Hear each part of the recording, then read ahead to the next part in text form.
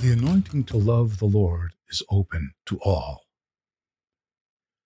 We can be ensnared by our self-generated efforts to fulfill the great command. Our response can depend upon how we read it. The tone of our inner voice is important. What words are emphasized as we read? What emotion and motives do we ascribe to the giver of this command? How do you read it? I encourage you to read it as if it were being spoken by someone who loved you. Here it is again. You shall love the Lord your God with all your heart and with all your soul and with all your might. Deuteronomy 6:5. When you read this command, does it condemn or offer direction? How do you imagine God wants it to be read? How do you think he may want to prioritize it? What should you do? There can be a tendency to strive to fulfill the prioritized command.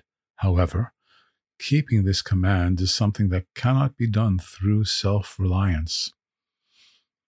I've read that in the late 19th century, this question was posed in a physics schoolbook. Why cannot a man lift himself by pulling up his own bootstraps? I don't know how to explain the solution to that question. I just know that it can't be done. By dint of human effort, this command remains impossible. No matter how far you stretch out after it, its fulfillment remains out of reach. We need help. There has always been a remnant of people who apprehended God's enabling favor and experienced heart transformation. Here are a couple of examples from the Psalms. Psalm 37, 31a. The law of his God is in his heart. Psalm 40, 8. I delight to do your will, O my God. Your law is within my heart. However, for the most part, humanity is not strongly motivated to do the spiritual surgery necessary to love God like this. A reason for that is because it's promised to be painful. Listen to this, Deuteronomy 10:16. So circumcise your heart and stiffen your neck no longer. People tend to avoid this operation. In answer to our need, in comes the Savior. He brings a new covenant. God has provided a way to grow in response to this command. Look at what is prophesied about the activity of the Holy Spirit in our hearts.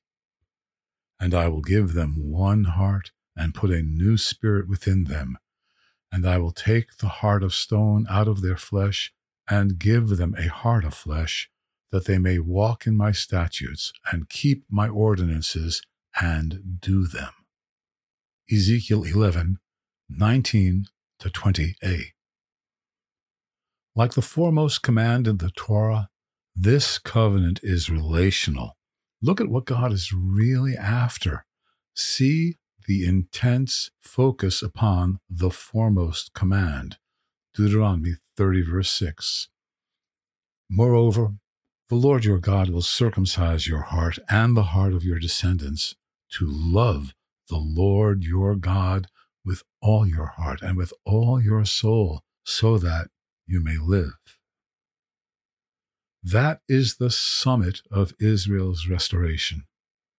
It is a goal toward which the Lord is working. Meanwhile, to all who have ears to hear, Jesus said, "Come to me, all who are weary and heavy laden, and I will give you rest." Matthew 11:28. Our experience of the new covenant includes a personal relationship with God.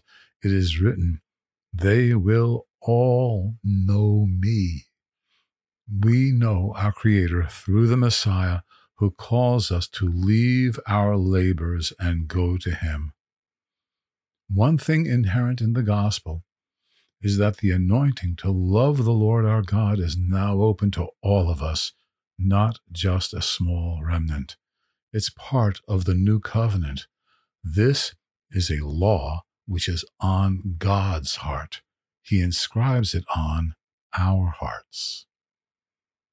Nowadays, there is something called a come to Jesus moment. I first heard it used as a phrase describing a change of direction for politicians. Apparently, some of their positions were causing them to lose popularity, and so they would claim some sort of public policy transformation. Cynically, wisely, people don't take their change of heart all that seriously. Jesus is the inaugurator, guarantor, and empowerer of the new covenant. His is the blood of that covenant. Like eternal life, our response to the call to love God with all we are is relational. Our souls need to heed the call to come to Jesus. He will help us fulfill the command he prioritized.